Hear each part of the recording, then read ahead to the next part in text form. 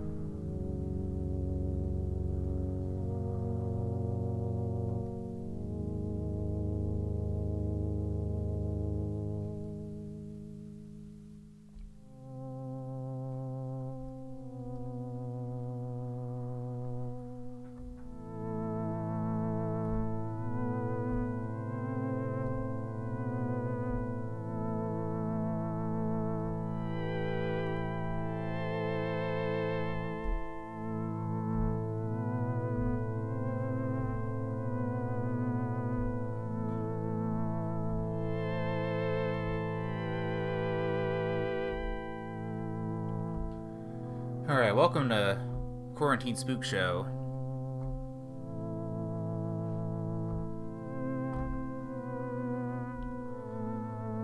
If you couldn't tell already, I acquired a MIDI synth, and I've been spending the past few weeks experimenting with different sounds, different type of plugins. I'm settling on this one here. I'll probably try a few others in the coming weeks,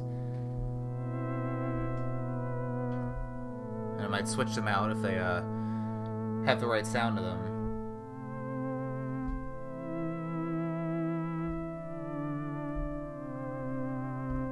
Originally I was trying to go for a similar type of synth that I had for the past 2 summers, but it has a very distinct sound that's hard to replicate.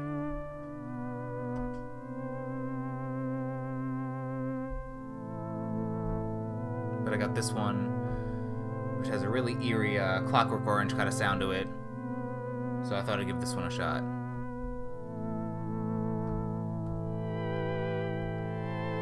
Anyway, this is Quarantine Spook Show. I'm Kyle Carezzi.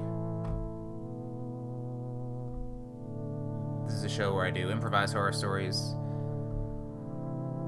What I do is I pull out random titles from a jar, and then I make up the stories from there. Sometimes they're horrific, sometimes they're silly, but they're all unique, strange, and different.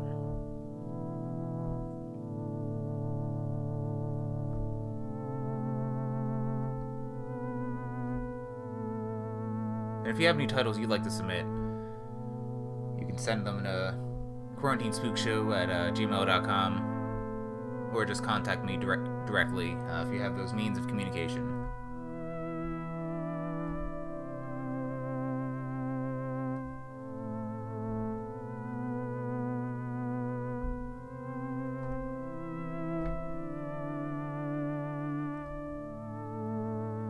Yeah, I'm going to be experimenting with this sound for this episode. I may try some others out down the road.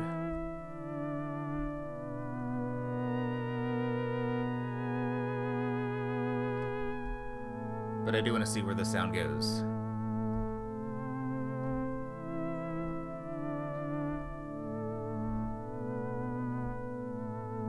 Alright, let's get started.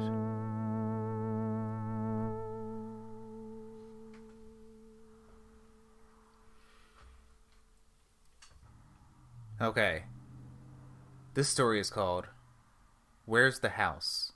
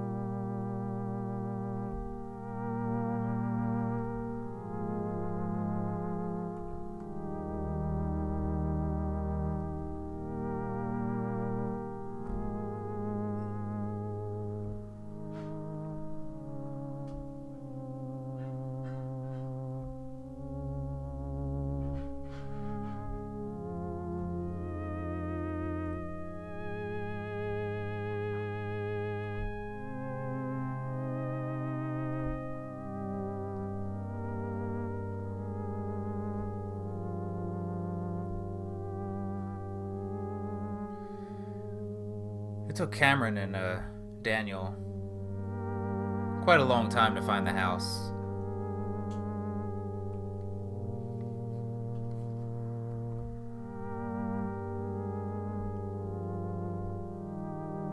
They were both excited about the move.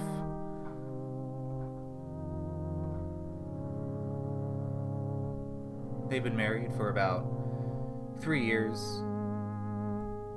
And going through apartment living through quite a while.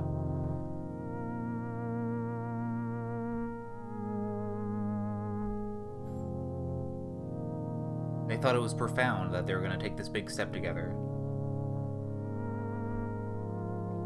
Finding this house so they can properly start a family.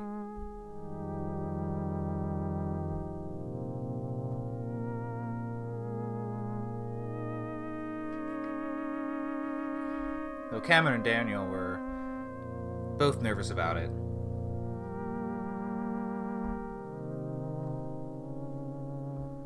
And it took them forever to find this house.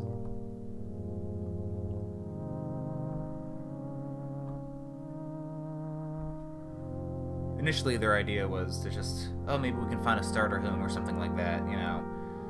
Something to live in for a bit and then upgrade, you know, later in our lives. And then Daniel implored Cameron, no, that's not gonna really work like that, you know. A lot of people say they're gonna start with a starter home, and then they just stay in that house for the rest of their lives. Certainly not a bad thing, but I don't want to move into a house with the idea of, oh, I'll just move out eventually, you know. If I'm gonna commit to some household, to some property of some sort, I want it to stick, you know? I want the opportunity to make it a proper home. Cameron reluctantly agreed. Though she was training for a real estate license and knew all the ways that values of real estate could fluctuate and how people can get in at the right opportunities.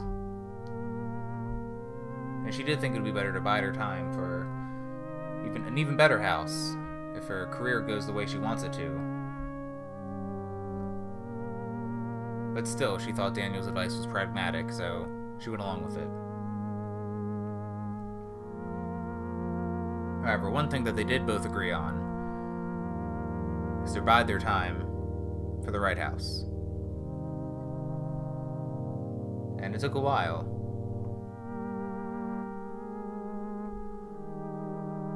Anyone with a soul who's ever interacted with the real estate industry knows how hellish and convoluted it can be.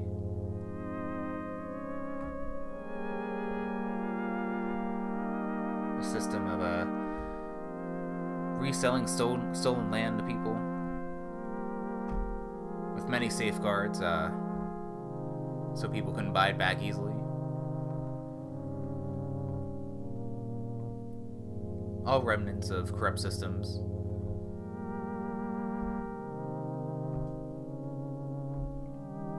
But they did find a house eventually.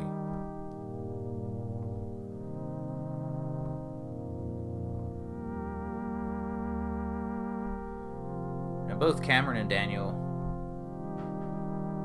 grew up in like what you would call the suburbs. Cameron grew up in a more outside of a city, and all the buildings were really close together and all that, pretty small. And Daniel grew up in a more rural area. Now both the neighborhoods and towns that they grew up in could be classified as suburban, but it was not quite the suburban ideal that you would find in something like Get Out. A gated community without a gate. Just all these ticky-tacky houses, with big houses, small yards, all really close together. And anyone that's not too much from the neighborhood gets a stare.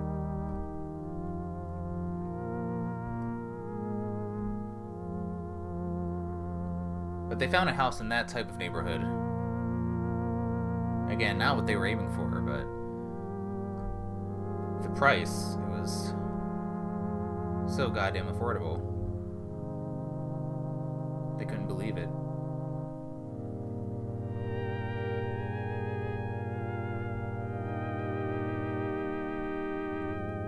It was such hell on earth to find property in the Northwest. You know, something that was in their price range and something they could pay off within 8 to 10 years. And it was a big house too, with a luscious yard.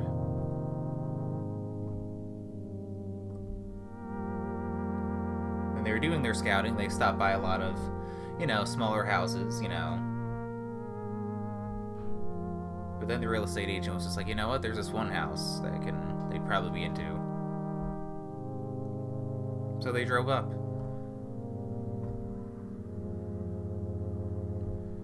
The neighborhood was called Hummingbird Square.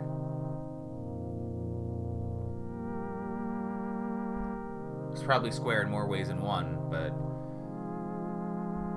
it was really a network of cul-de-sacs, long hills, and long drives. A gated community without a gate.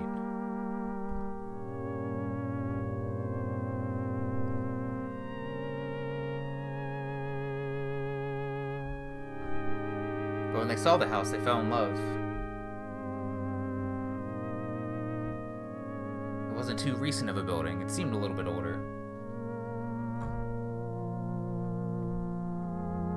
Had a bit of a Victorian flair to it.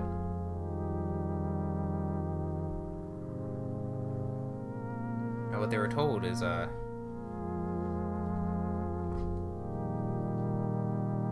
lot of these suburban houses were always built in the same wave. But this house just happened to be around on the property, and the developers decided to keep it there.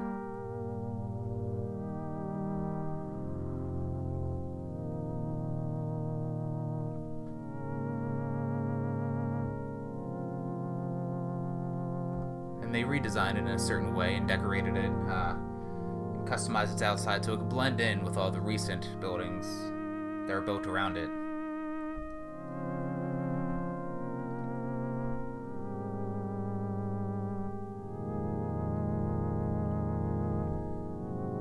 But Daniel and Cameron were into it. They could sense the house's history. It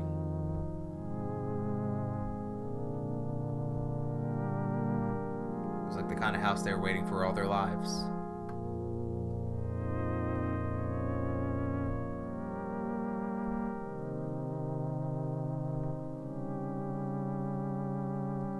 Cameron looked at Daniel and said, I think I actually want to live here. And then Daniel said, yeah, this might be the place. And then Cameron said, no, this can be somewhere we can spend our lives together and raise a family and travel and have events and gatherings and really live on our own terms in a way that society never quite allowed. And Daniel said, yeah, I see all those things and more. So they both turned to a real estate agent and they said, yeah, let's get it. This is the spot. And the agent said, great, yeah, there aren't any other bids on this house, so I think you'll really be into it.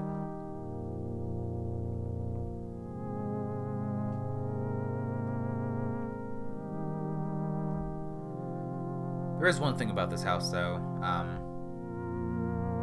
The reason why it's so marked down. And Cameron said, oh, is it haunted or something? And the agent said, well, kind of. Not quite. Now, I don't believe in that stuff.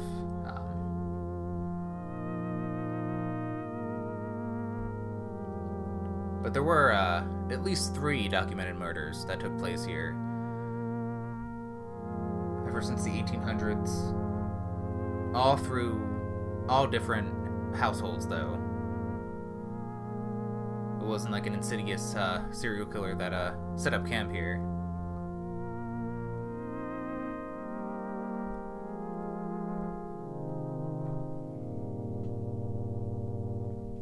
But there was some sort of physical tragedy that happened within 3 households here.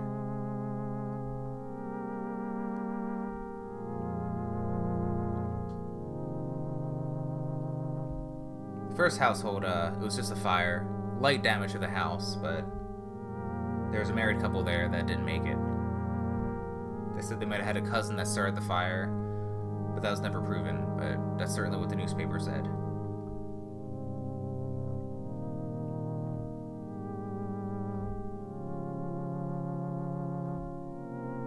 The second household was just a woman and her daughter, both living alone together.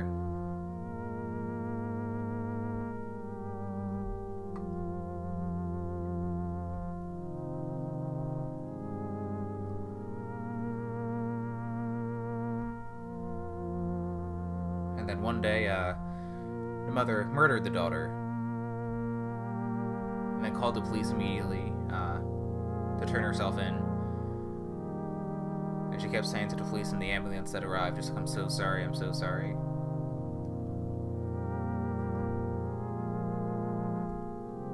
Then the third household was some guy that worked in tech. Him and his girlfriend moved in. That's probably the most weirdest and well-known one. He set up an office in the basement, but instead of doing his career work, he was doing something else. There was a lot of writing on the walls that were mostly indecipherable, but one word that kept coming up was vortex, vortex. Over and over he repeated it. When they would have parties, he would implore everyone to leave and then also invite them in at the same time. The way his girlfriend described it, it was just like, yeah, you know, I mean, when he was being cordial or just being social, he'd be like, yeah, come over, you know, hang out at the house, come hang out in the neighborhood. But then he'd have these bursts of rage that would just be like, no, you have to leave, you can never come back, and all that. And then he eventually committed suicide.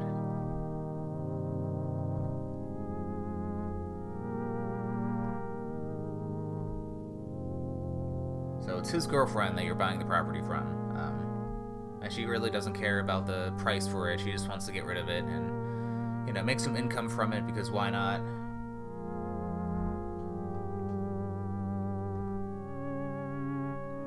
So that's why the house is so cheap. And again, I don't believe in this stuff. I think it's a lovely home.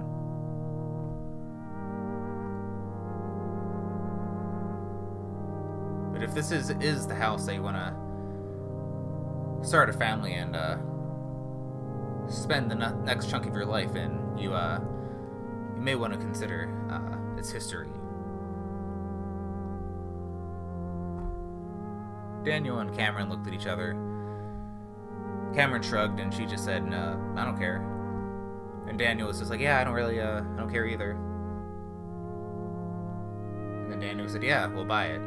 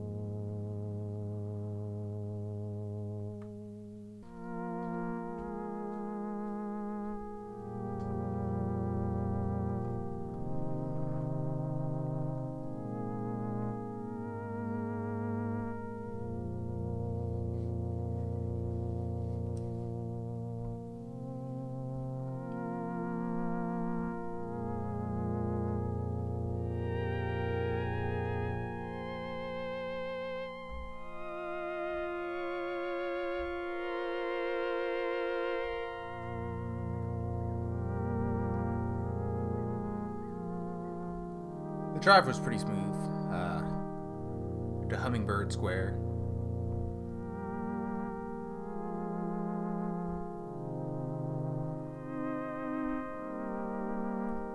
The housing development was on remote outskirts of Beaverton, Oregon.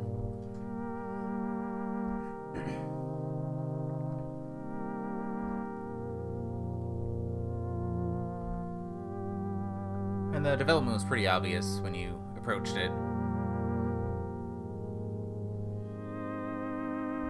There's really nothing else that surrounded it. The development was only half developed, really.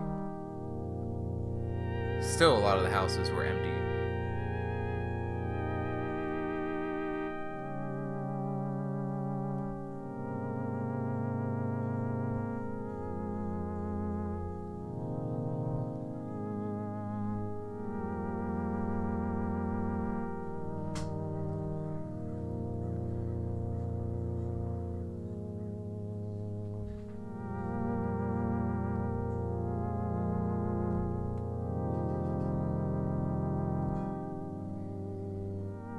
But the development was large, too. All these big empty houses. A handful were still under construction, but the development was mostly complete.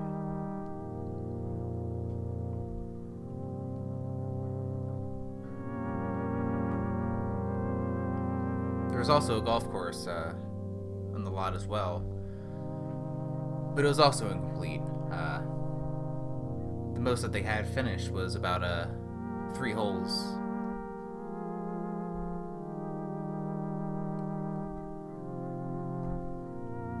It didn't really seem that big from the outside, but driving through it just felt like a labyrinth.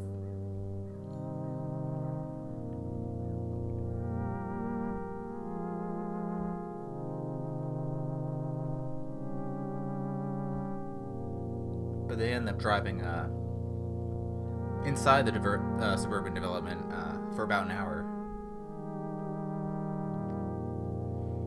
And Cameron just said, "How long have we been driving?" Daniel said, "Oh no, it's gotta be like an hour or something." And then Cameron said, "Well, it's gotta, I mean, that's, this development's not that big. I don't know why we can't find that house." And Daniel said, "Yeah, I don't know why either." And she was like, "Well, it stands out, like it kind of blends in with this paint job or whatever, but that's, yeah, I don't know why we can't find this thing." And Daniel said, "Well, we're still new to the neighborhood, so it's gonna take a while to get our footing. But I think it'll be fine overall. Get to know our way around." And Cameron said, "Yeah, I guess so."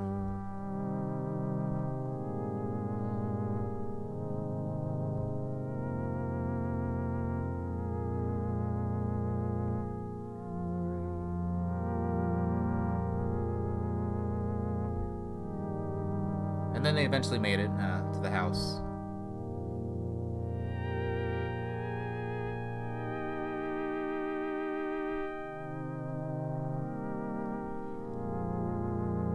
It was bigger than they remembered it.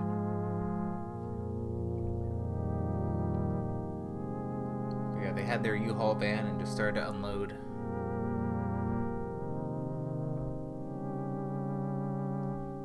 They brought everything to the house.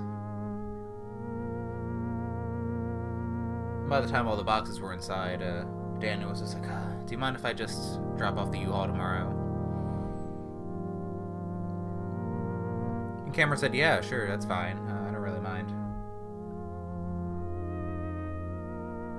Daniel said, good. Moving's just it can be a bitch, right? And then Cameron was just like, yeah, but with you, it's actually fun.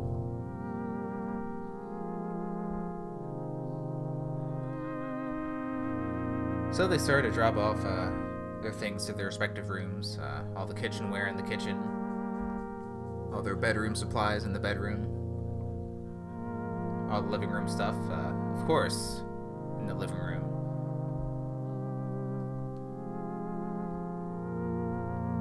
Cameron was excited to decorate the house. She had all her favorite paintings up. Daniel put up his favorite dogs playing poker painting right in the living room. And Cameron was just like, you really like that painting, don't you? And then Daniel was like, it's my one painting, you know? I mean, you got a bunch of paintings and they're all cool and all, but can I have my dogs playing poker? And then she was just like, yeah, I mean, again, of course you can. We got the space for it. It doesn't totally disrupt the house at all. And then Daniel was just like, I think, you know what? I think that painting's really charming. It's really cool. And then Cameron was just like, you bought that at Walmart. And Daniel was just like, yeah, I know, but it's still classy as fuck, and I don't want to hear you talk shit about dogs playing poker. And Cameron was like, hey, goddamn.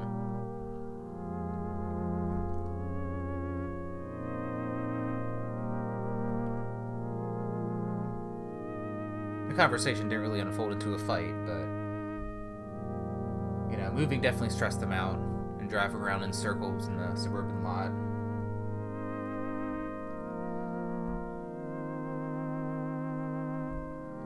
So the day started to wind down. They didn't put everything away, but did the bulk of it. But they did start a fire in the fireplace and start cooking dinner.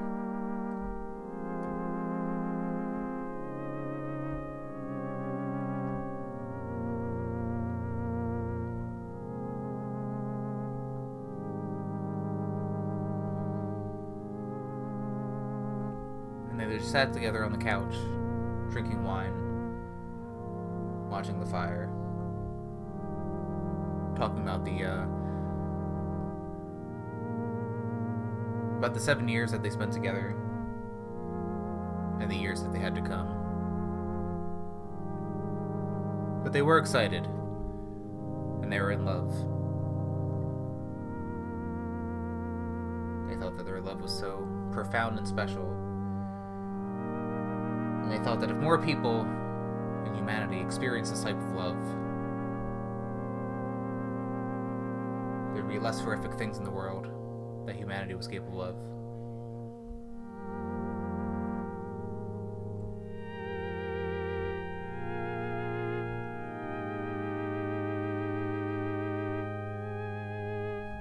So excited to christen the house, they started to make sweet love right there on the couch. Passionate with the wine in their stomachs and the fire roaring across the room with its light and shadows manipulating the shapes on the walls.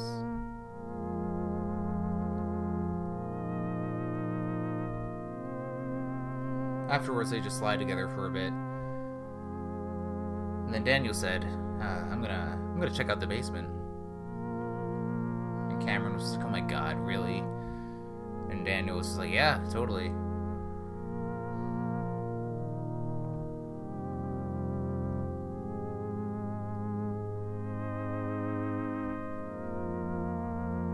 And Daniel got up and put on some pants, and then went to the basement door and tried to turn on the light. he was just like, oh, the light doesn't work. And then Cameron said, yeah, didn't the real estate agent say something about that at a certain time? And Daniel was just like, I don't remember. And then Cameron said, yeah, it was something, yeah, like it was the light fixture. It's something that, can be fixed, but we gotta, like, call someone to do it. You know? Or maybe we can fix it ourselves if we really want to get into it, but I'd rather just call a professional once we're settled. And then Daniel grabbed a flashlight and was like, oh, this is exciting, you know? It's even spookier, right? And Cameron was just like, well, it's our house, so I'd like to think not. I don't really want to live in a haunted house. And Daniel was just like, well, I don't really believe in this stuff anyway, so whatever.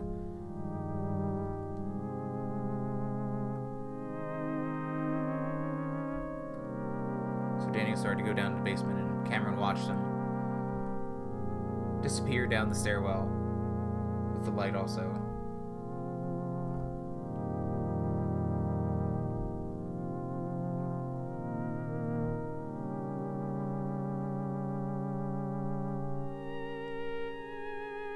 Cameron sat there waiting, not hearing anything from Daniel. So then she put on a shirt and put on her phone flashlight and started to follow him down.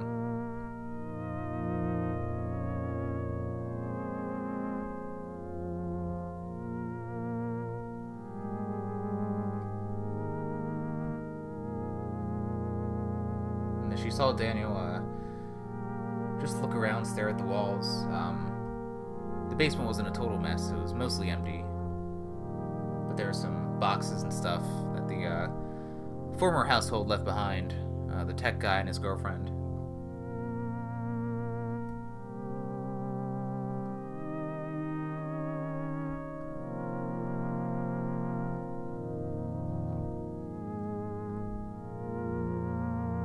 So Daniel started to look around the boxes too. He was like, oh my god. And then Cameron was just like, well, what is it? And then Daniel said, like, he's got all of his notes here. Cameron was just like, what notes? And then he said, I don't know. I guess he committed suicide because he was getting obsessed with something, you know, writing on the walls and everything, something about the house. And Cameron was just like, I don't know about that. I mean, the guy was probably, you know, probably went through some shit and started to lose it, you know. Maybe he went through hypnotherapy or something, he used to say. And then Daniel said, oh, I want to get into it more, you know, in the daytime.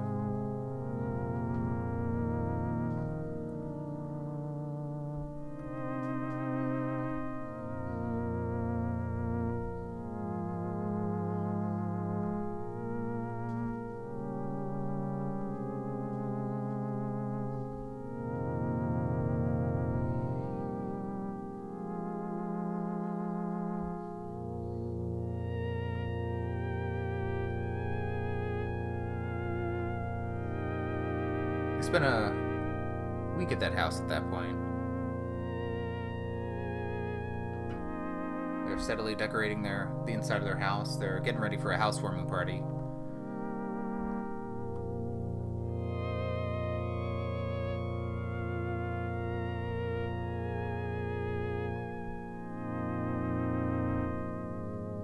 And Cameron was the one who had to leave to go to work. Daniel worked from home. He really only left the property once during their move-in, just so they can go grocery shopping together. But every time Cameron would leave to and from work, she'd always get lost in the suburban neighborhood. It felt like a labyrinth literally every time. Once she felt like she knew her way around the neighborhood, it felt like it got longer or something changed, and she'd be lost again.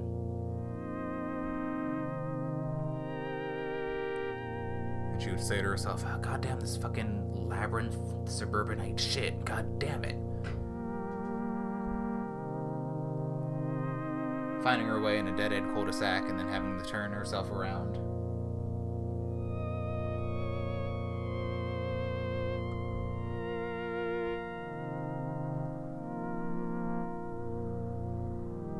But they already started to establish a rhythm in the house.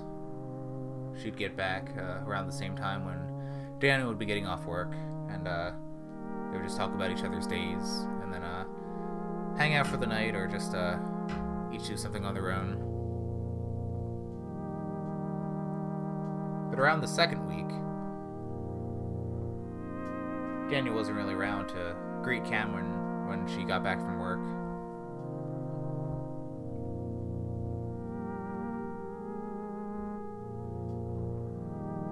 Sometimes she'd get a head start on dinner, or dinner was already made,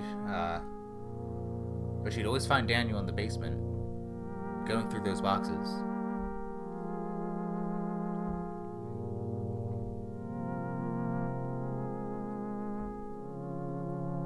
And one time Cameron asked, like, oh, so Daniel, how's it going down here?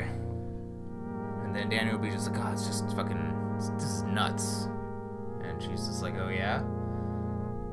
And then Daniel would be like, yeah, this fucking guy who's, there's a lot of records on the other two households, that were here before him. The woman and her daughter, and then, that other married couple with the fire. He's got a theory that, the couple set themselves on fire just to get rid of the house. All three households were, to some capacity, as some public statement that this house and this neighborhood is evil. And Cameron says, yeah, it does, you're right, that does sound nuts. And Daniel says, yeah, well, I don't believe in any of this shit, but I mean, it's fascinating though, to go to these depths and try to figure shit out, it's fucking crazy. And then Cameron was just like, yeah, it sure is.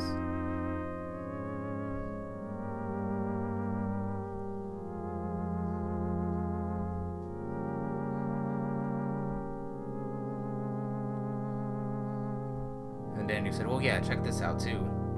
The guy that was here before, he started to come up without... He was, everyone was saying, like, oh, this house is fucked up. The neighborhood is fucked up. It should be avoided, or whatever.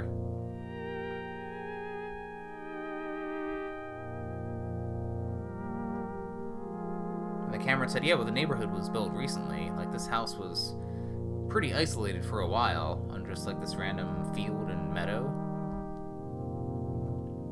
And then Daniel said, yeah, but, like, check this out, though, I mean, the tech guy that was here, he was coming up with this theory that, all these houses, like, this one household is, like, a center point for just, like, this greater force, like this vortex. I don't know how many miles it goes or anything, or maybe it's just, it could be a quarter-mile radius, I don't know.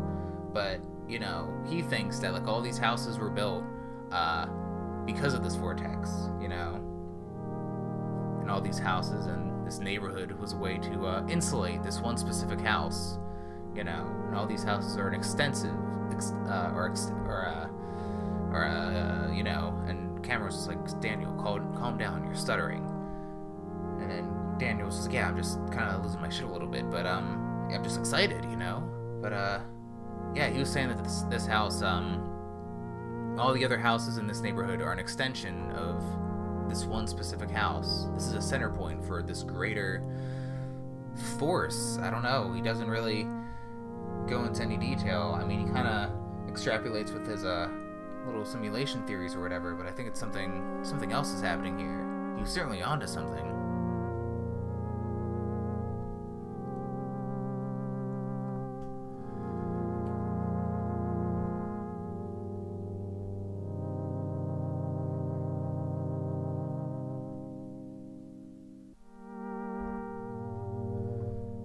So then Cameron said, yeah, that does,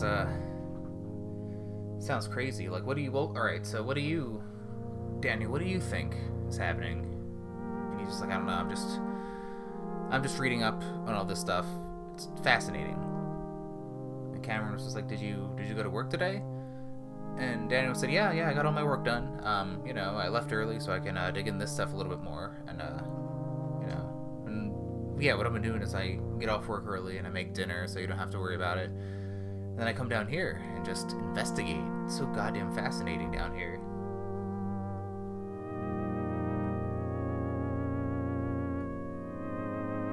Cameron said, alright, well, Alright, well, I'm gonna go upstairs, gonna finish eating. Yeah, see you later tonight, I guess. And Daniel said, yeah, well, we can hang out tonight, you know, I'm almost finished up. And then Cameron was just like, no, you're obviously into it, you're having fun. I don't want to intrude on your research, you know. And Daniel said, I mean, it's not imperative, it's just, I'm just curious, you know. I mean, I don't think there's anything wrong with it. And Cameron said, no, there's nothing wrong with it, it's just, I just want to, you know, we moved into this house just so we can, like, chill out a bit, you know. I'm not, I mean, like, I'm down for learning about the house's history and all that, but we don't really have to, like, gun for what's fucked up about it, you know what I mean? Like, not right away, at least. Like, it's something I want to learn over time, but I also just want to, like, sit and enjoy and just, you know, enjoy residing in my own abode, you know what I mean?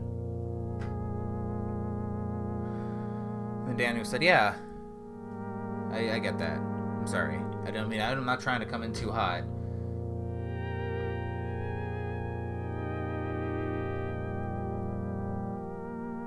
And Cameron looked him in the eye.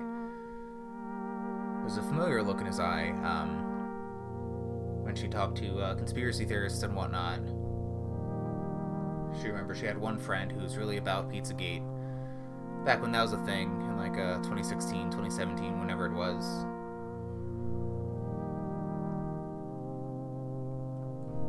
And then then she'd look him in the eye, and he'd have like this manic glare.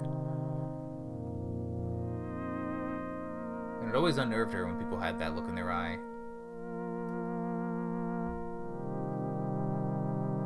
But she saw the ghost of that look in Daniel's eye. Not in its fully developed form, but a trace of it for sure. More of a trace than she was comfortable with. It was the first time she ever saw that look in Daniel's eye. You'd think it would be something she would have seen earlier, if not during the early stretch of their relationship, then earlier on in their marriage.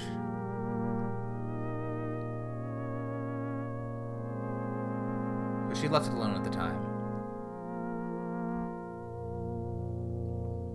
And then, as the afternoon and night went on, she just went upstairs, ate the dinner that he prepared, and then just watched Star Trek on Netflix. Then she went to bed. Didn't see him until she woke up. He was already crashed on the bed, dead asleep.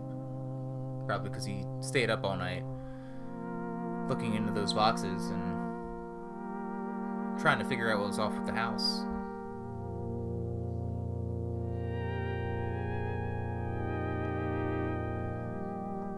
Now, Cameron was never someone who really believed in haunted houses or ethereal spirits traversing the world or anything like that.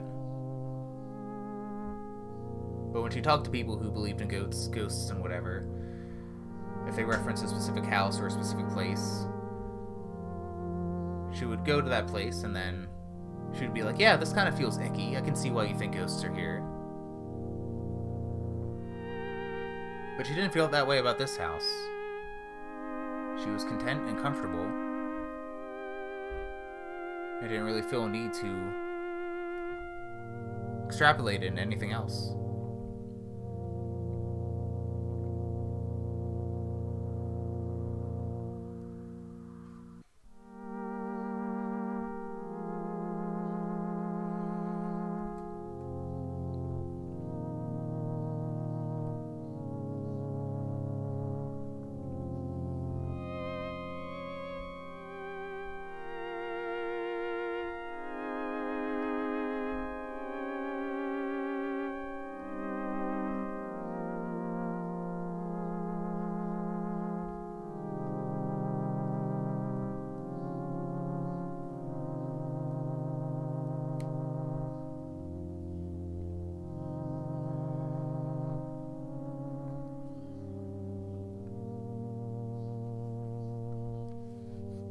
At this point, they lived in the house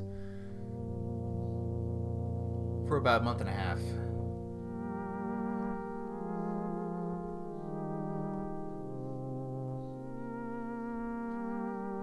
Cameron had the idea to throw a housewarming party.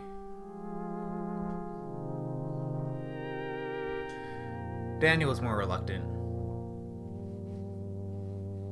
He was getting a little bit less social, not just with Cameron, but his friends and family as well. Definitely isolating himself.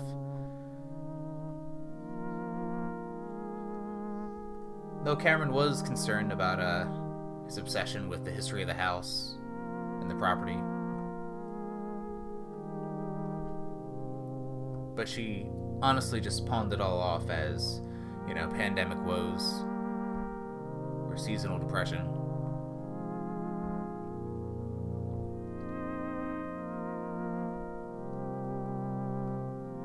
The conversation went like this. Dan was like, "No, I don't want anyone around in this house, you know."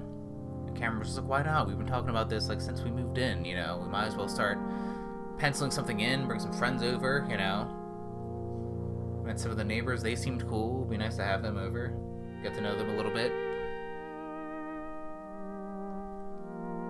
Daniel was just like, "No, it's too weird. No, I don't want to do that."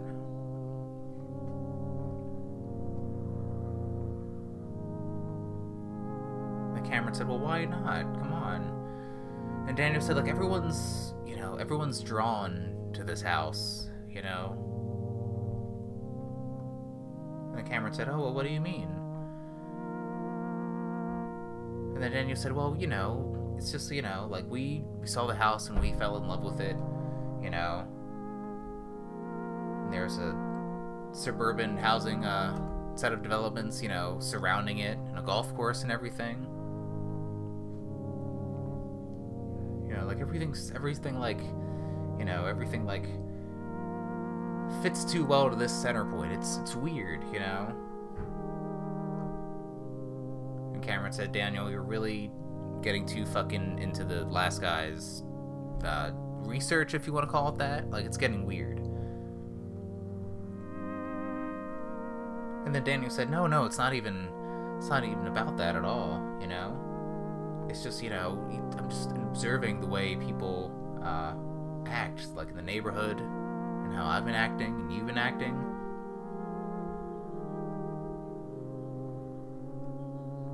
And then Cameron was just like, "Well, how have I been acting?" And Daniel said, "Well, you've just been hanging out at the house all the time, you know. You used to, when we lived in an apartment, you know, you'd do more things. You'd go out to bars and stuff, you'd go hiking and all that. But here, you're just sitting in the house all day, you know." And the camera said, "Well, shit, Daniel, I think something about quarantining for a year and a half really fucked me up in how I socialize, you know. And also, we're not in some dingy apartment anymore, so I just enjoy being in an abode, you know. Like, yeah, sure, I'd love to do other shit. In fact, we can do other shit together. That sounds great. But since we just moved into this house, I'm excited to just sit here and be, you know, and to acclimate to it as my home, you know. And I've been enjoying that process, believe it or not. And yeah, sure, we can do whatever. We can go hiking, we can, you know, we can try out the golf course, or at least those 3 holes." And Daniel said, "Yeah, but that's another thing, though. Like, everything, like, when I talk to the neighbors, like, the things that people do here are only things that are done here. You know, like the golf course, or like going for a walk, you know, it's creepy. It's like a prison. It's weird." And then Cameron said, "Daniel, it's just a community. It's just how people organize. Like, yeah, you know, I have a corporate job, and it's creepy. Like, they definitely set that up, you know. Probably somewhere where you'd find in a prison or like some other like large-scale service kind of job thing. But it's the same thing in a corporate place. That is how people organize, and it's weird if your actions are being dictated by other controlling forces. Like, yeah, I get that, but we all just fucking... This isn't even like a developed space, really, you know? It's just, you know, we just... Obviously, if you want to go for a walk, you can go for a walk, like, outside the house, you know? Like, oh, I want to go for a walk. How about I just go all the way to freaking San Francisco and go for a walk there, you know? That's well worth the flight. Like, no, we live here. We're habitating this place, you know? This is something that people who habitate do, you know? Daniel shook his head. No, it's something more than that. I can't put my finger on it, you know? Like, do you ever notice how people, like, stare at the house, you know? And then Cameron said, yeah, I have. Probably for a few reasons. You know, one, we're new to the neighborhood, and maybe they got their own hang-ups or their own judgments, which, that's creepy, and I wouldn't want to talk to those people. But a lot of people who stare, it's like, you know, it's a beautiful home, and I don't know if you know this, Cameron, but this is also has a reputation of a haunted house. So anyone who walks by is be like, oh shit, that haunted house. Like, yes, Daniel, obviously, I notice people stare at the house. You know, I stare at it too. I'm staring at it right now because I'm in it, because we live here.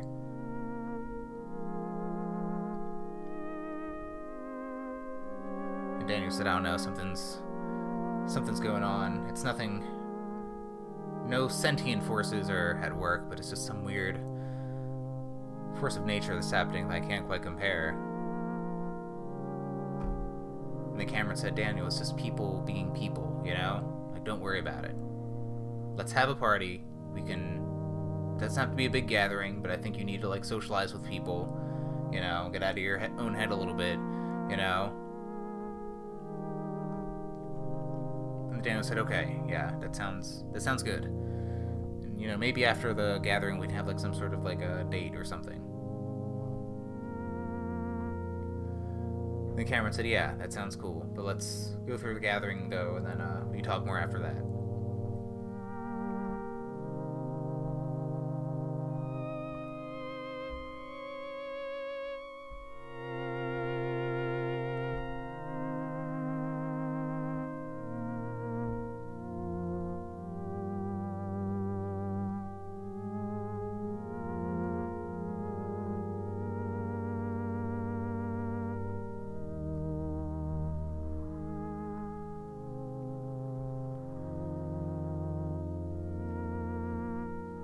They had the party on a Sunday.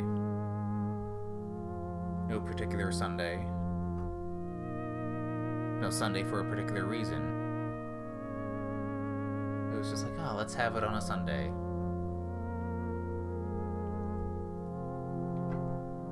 Coincidentally, it was on a full moon.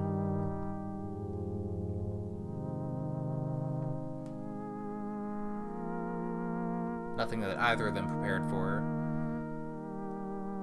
But Daniel took note of it, and it made him nervous.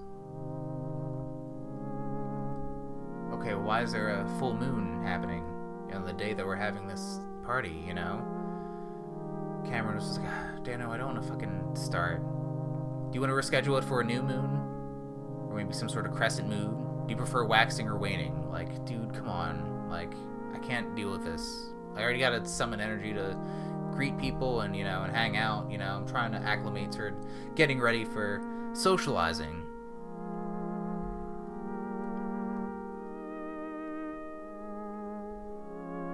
And Daniel said, I don't know, something weird's happening. I don't know, it's weird, I don't like it, I don't know if I want to go.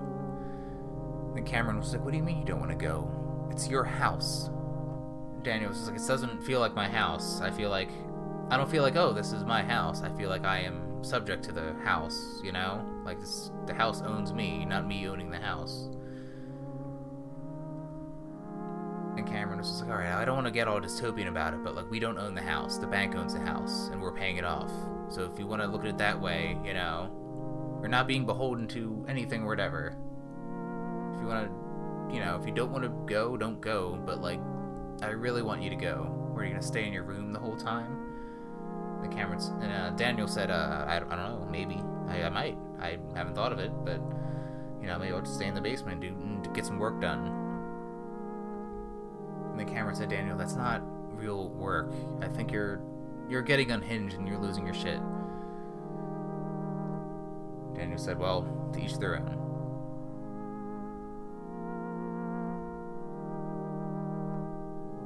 That's something Daniel said, every time that Cameron and Daniel had an argument that they couldn't resolve, more often than not, if Daniel was in the wrong, or at least he didn't have a way to argue out of his situation in the argument, he would just say, to each their own, and just drop it. It always pissed Cameron off, because she wanted to confront him more and explore why he's thinking the way he's thinking. And consider looking at things in different ways.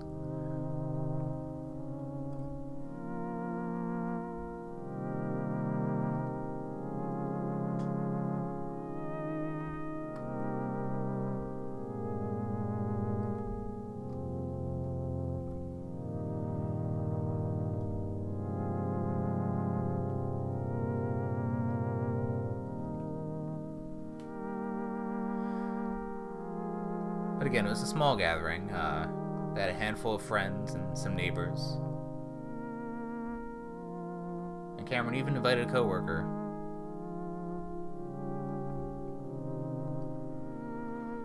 But they made it in the form of a barbecue outside. It was still warm enough for that, even though fall was looming.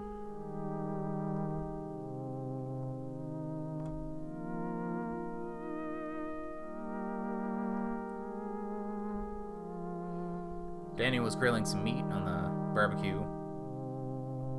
Also had some vegan options and some onions and condiments and all that. He seasoned the meat himself and was really excited about it.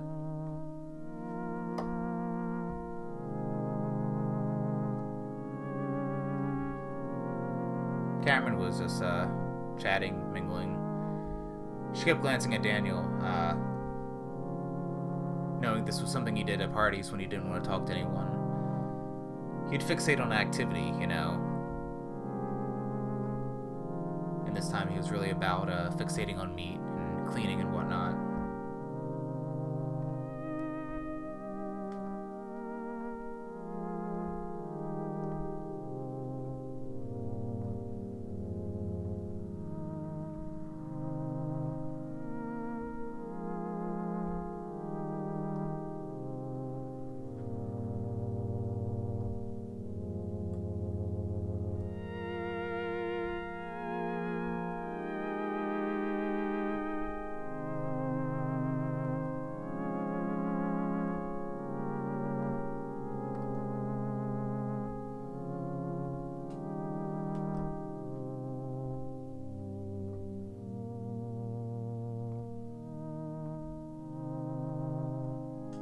It was an okay party, you know? It's not bad. It was you know, everyone's still acclimating during the summer, during the ongoing pandemic, and really taking advantage of being vaccinated. People were still socializing, but it was at that point where people were getting the hang of it.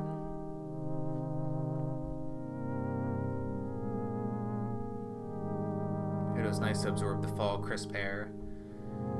People were talking about, like, yeah, if Halloween might actually, like, happen this year. I mean, I dressed up anyway last year, but it's nice that people will be out trick-or-treating and there'll be more, like, parties and stuff. Yeah, it's long overdue. Yeah, people were pent up for sure. And Cameron said, yeah, I'll say.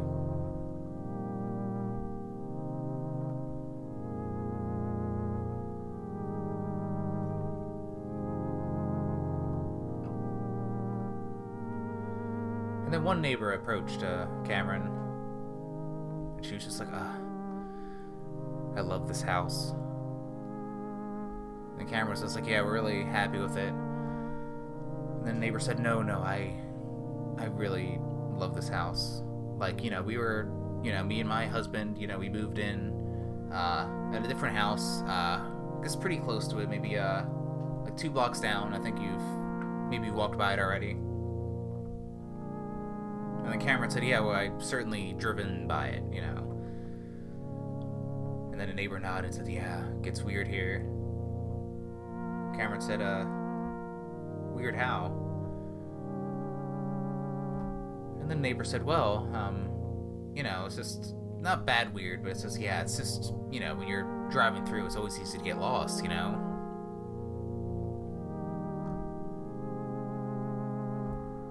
Cameron said, yeah, it definitely is. Still haven't even gotten used to it yet, and I've been here for like almost 2 months. And the neighbor said, yeah, you'll get used to it, you know. But yeah, even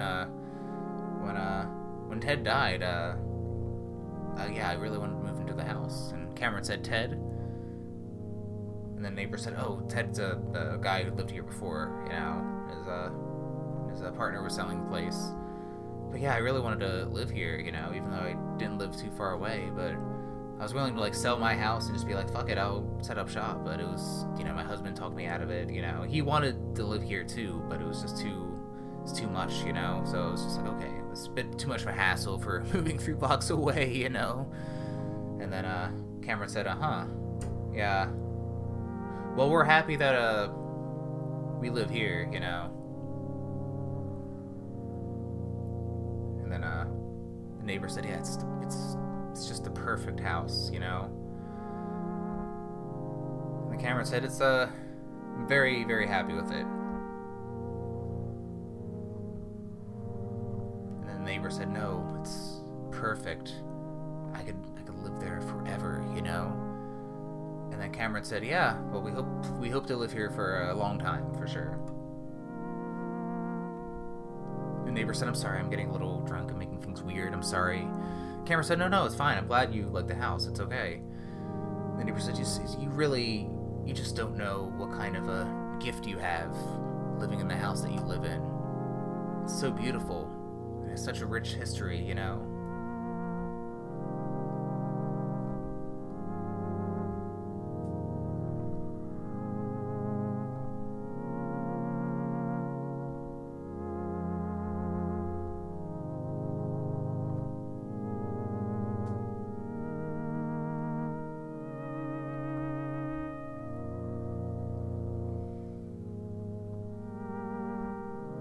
So Cameron walked away from that conversation, and she was kind of like looking around at the party, you know, feeling like a bit of an observer. She was much more shy in her teenage years, and that taught her to be more observant about people. But as she blossomed through her adulthood, you know, she spent more time, you know, really just engaging with people more, you know, learning about their lives and their worlds and how they live.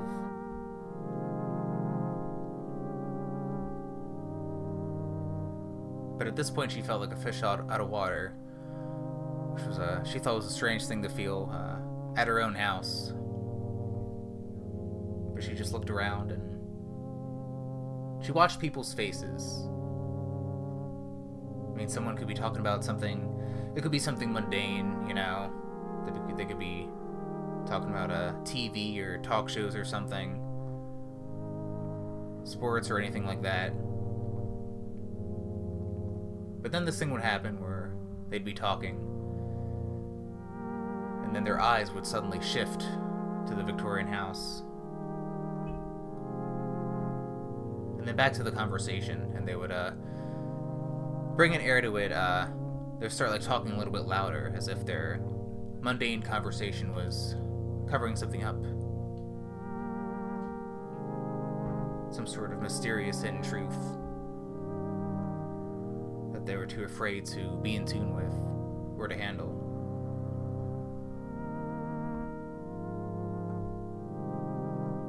It's like something about the presence of the house really acknowledged the grand emptiness that pervades all existence.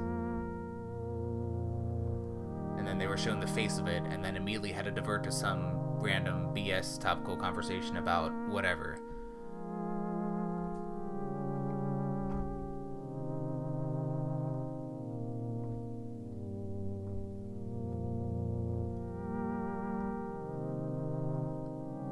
Cameron kept observing this.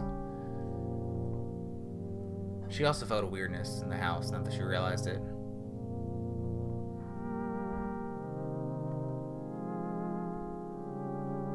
Again, she always told herself that she wasn't afraid of any she told herself she wasn't afraid of any pervasive emptiness.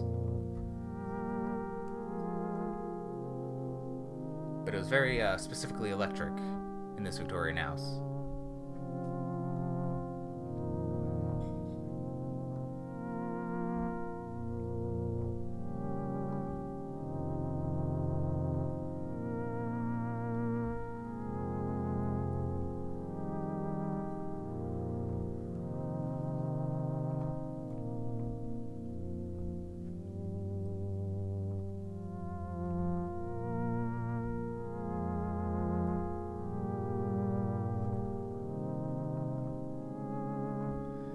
So then Cameron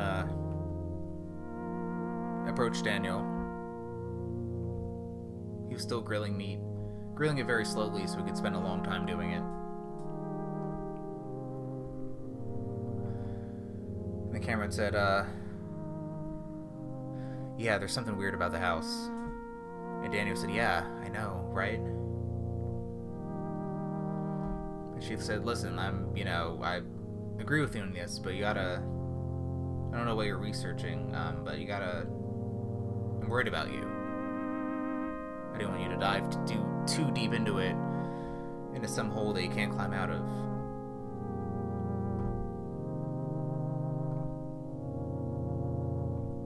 And then Daniel said, no, of course not. I wouldn't want to do anything like that. But I haven't just been researching stuff in the boxes. Like, I've been popping by the library more on my lunch breaks, looking up stuff here, you know. Not a lot of information on this house or anything, or this land, you know.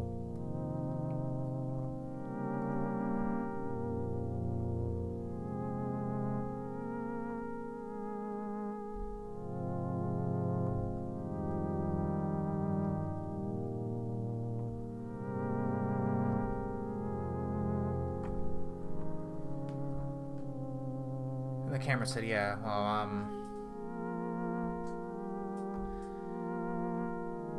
yeah, I don't know if I'm, we don't, again, I like living here on the day-to-day,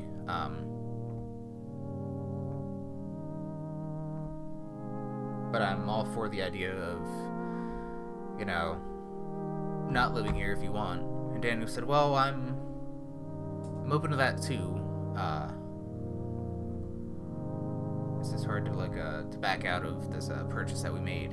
It's going to take a lot of work and a lot of paperwork.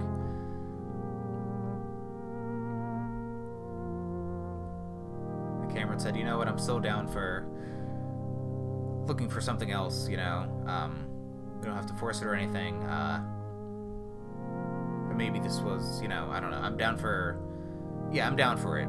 Let's keep it an open conversation. How about that? See how we feel living here as the weeks or months go on.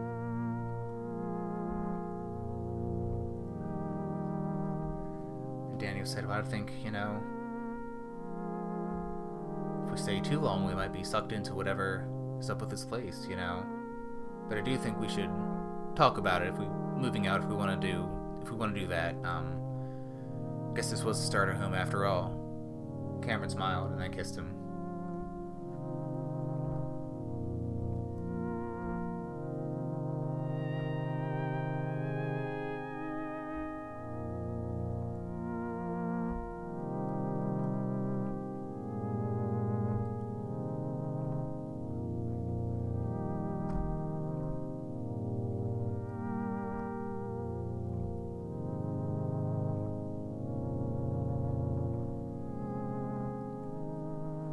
So the barbecue went on. It was a nice event. And everyone went home.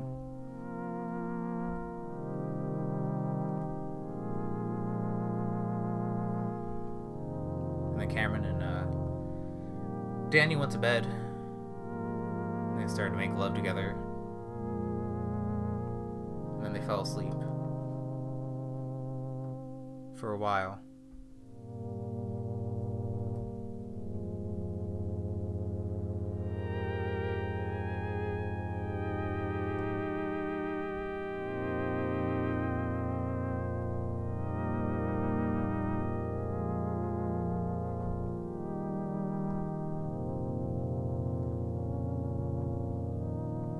Daniel got up in the middle of the night, ran out of the room. We woke Cameron up, and she was like, "Oh, what the fuck was that?"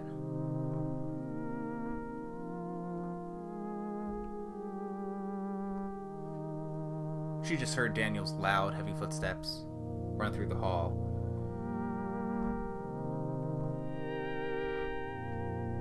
And just him screaming.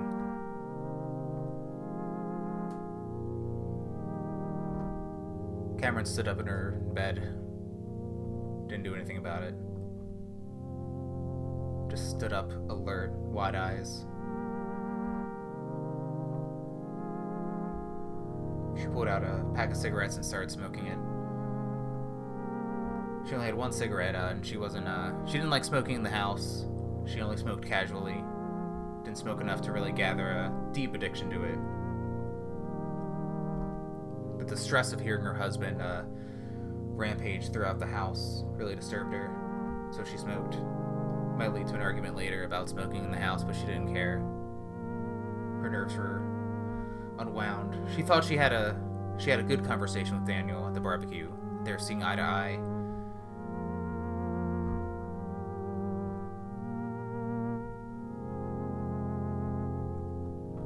That they weren't trusting something about the house. They were willing to open a dialogue about moving out.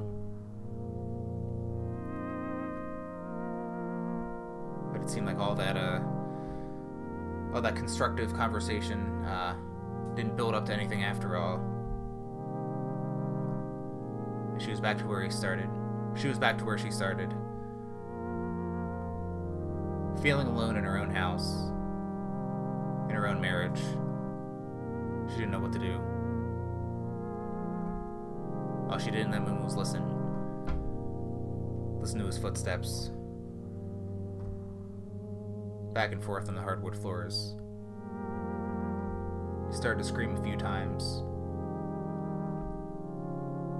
And some things he would say would be, I can't take it anymore. I can't take it anymore.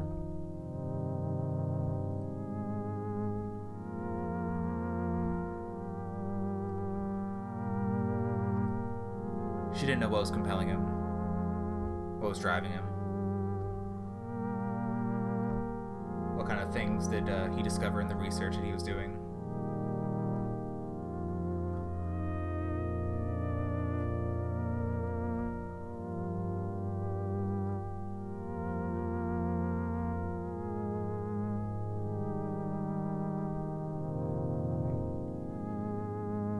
And then she heard him scream again.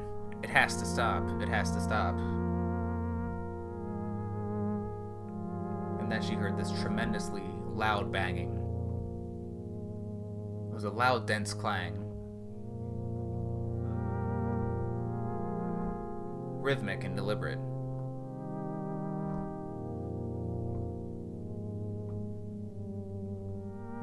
She was nervous. She put on some clothes and then left the bedroom. Creeping in the hall. She looked down it. It looked like a normal hallway. There was one fist mark in the wall, though. That disturbed her. She's never known Daniel to be violent. And she thought about grabbing a kitchen knife to confront him. But she didn't want to be the kind of wife that would wave a knife to her husband. But then again, she also didn't want her husband to be the kind of husband that waved a knife against his wife. She didn't know where her marriage was going.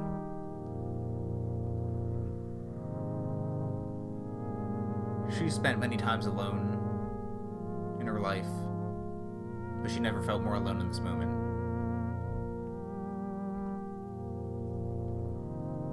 She crept down the hall, down the stairs, the banging getting louder. Clang, clang. She went down to the first floor, saw the basement door open, with the light on. They never had the light fixed before, but this time it was on and operational.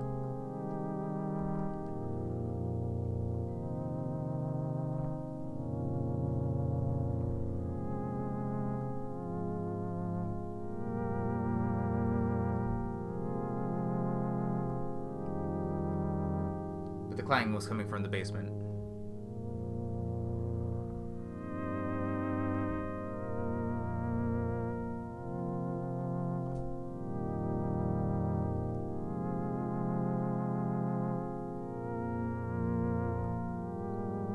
She didn't know if she was making a mistake or not, but she had to know. She felt that pull of curiosity that Daniel talked about.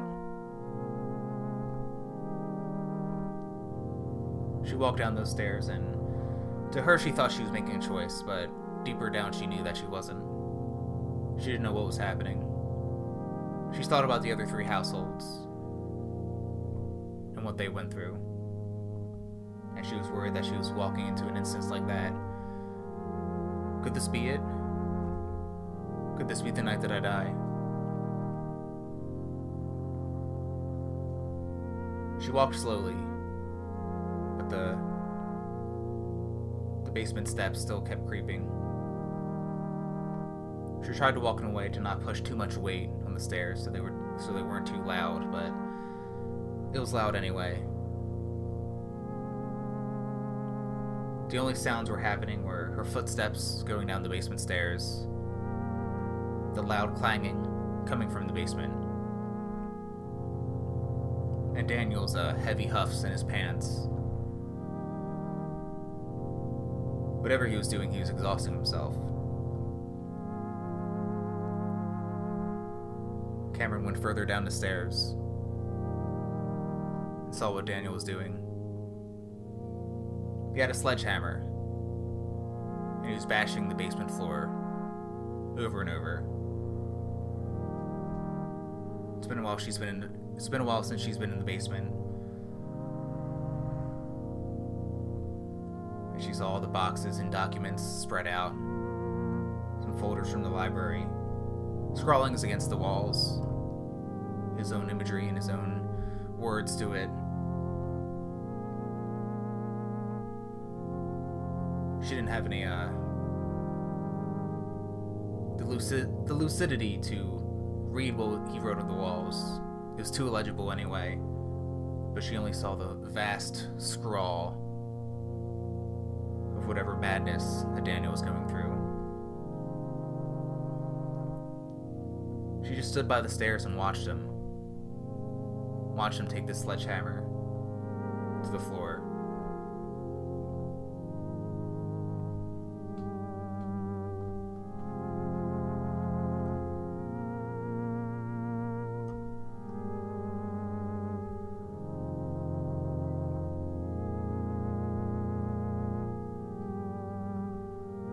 It was hypnotic to watch someone that she loved so much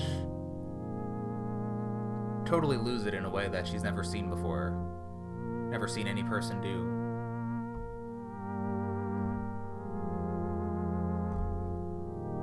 They've had deep levels of intimacy during their marriage, but this is the first time that she was seeing his most deepest level.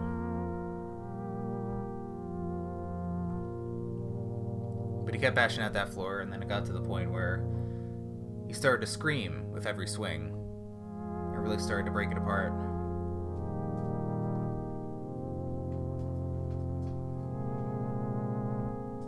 Eventually he broke up a lot of pieces of the concrete. Apparently satisfied with it, he tossed the sledgehammer aside. He started to dig through the pieces.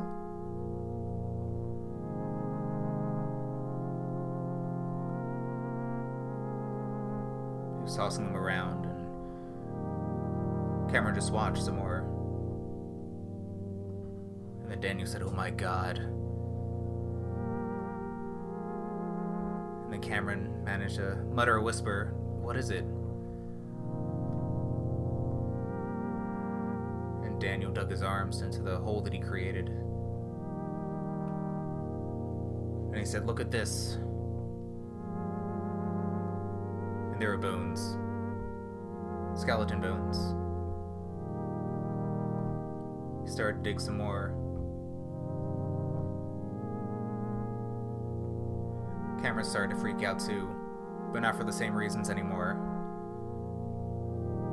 She went and grabbed a shovel and started to help him dig. He took some more swings with the sledgehammer to break up other pieces of the floor. And they spent the whole night digging and found the bones of at least a couple dozen skeletons. Some were people. Other were of other types of animals, like dogs or coyotes.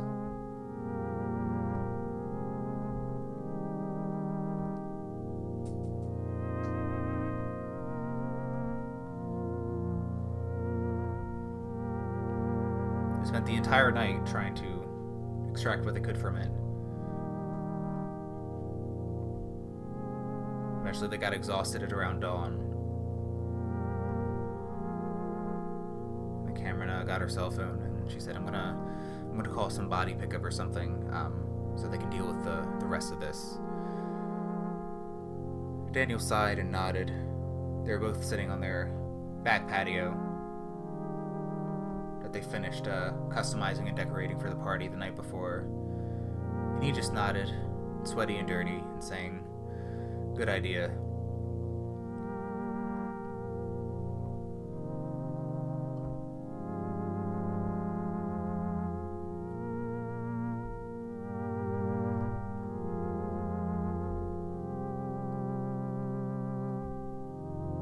They had a lot of forensic professionals come and dig up the bodies.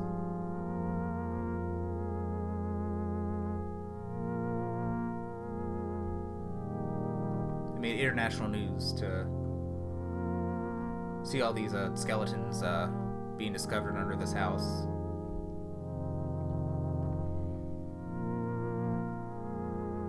And with America's dark history, there was plenty of speculations of where these bodies came from.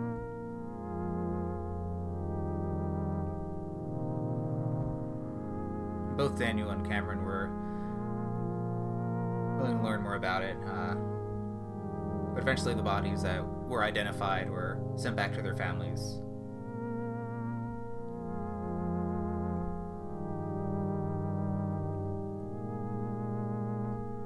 Cameron and Diane stayed at a hotel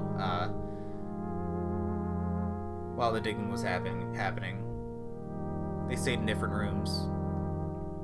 They talk occasionally about their relationship, about what they experienced together.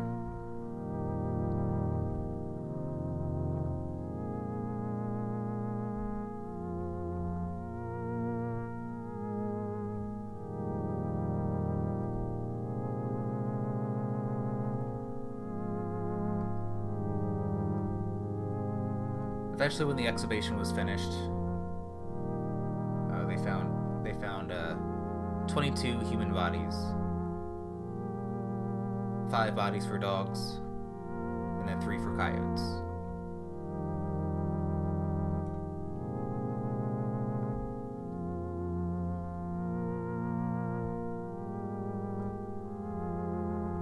There are various theories about where these bodies came from. I think the most presiding one that they read about was that there was some sort of a serial killer from the 1800s, and he was just abducting people and then burying them in the basement, and then he was building the house and built the concrete over them. And that's allegedly how the house became haunted. But there are plenty other darker implications of how those bodies got there.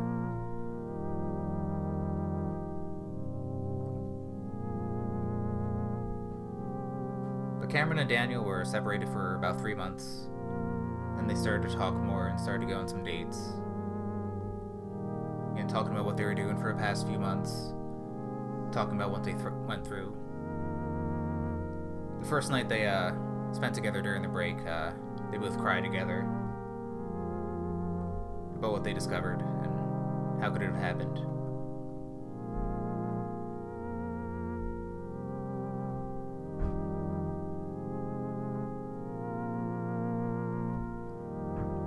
They were both ready to commit to selling the house.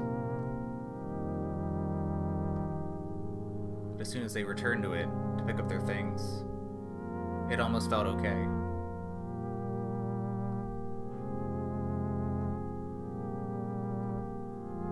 Like some sort of hidden darkness was removed, and it was easier to be a little bit. So they spent those next several months redecorating the house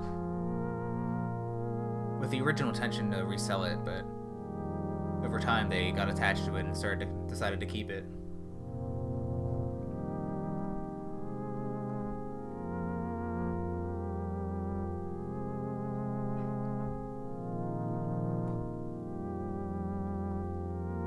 The suburban development was canceled.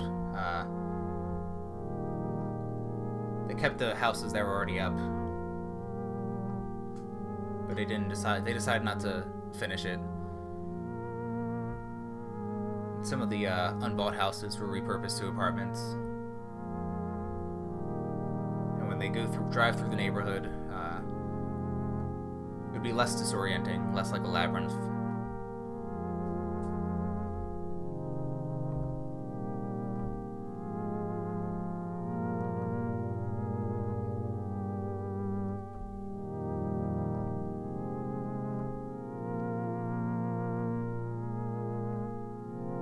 One day they were sitting on their back patio. They were both staring at each other, Daniel and Cameron. And in that moment they shared the very similar string of thoughts about how far they've come as a couple.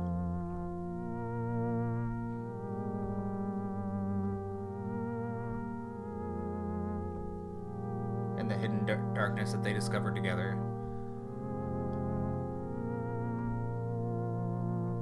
And they both knew that they would never really quite feel right in the same way again. But they were both thrilled and ecstatic and profoundly relieved that they had each other, even in their darkest moments.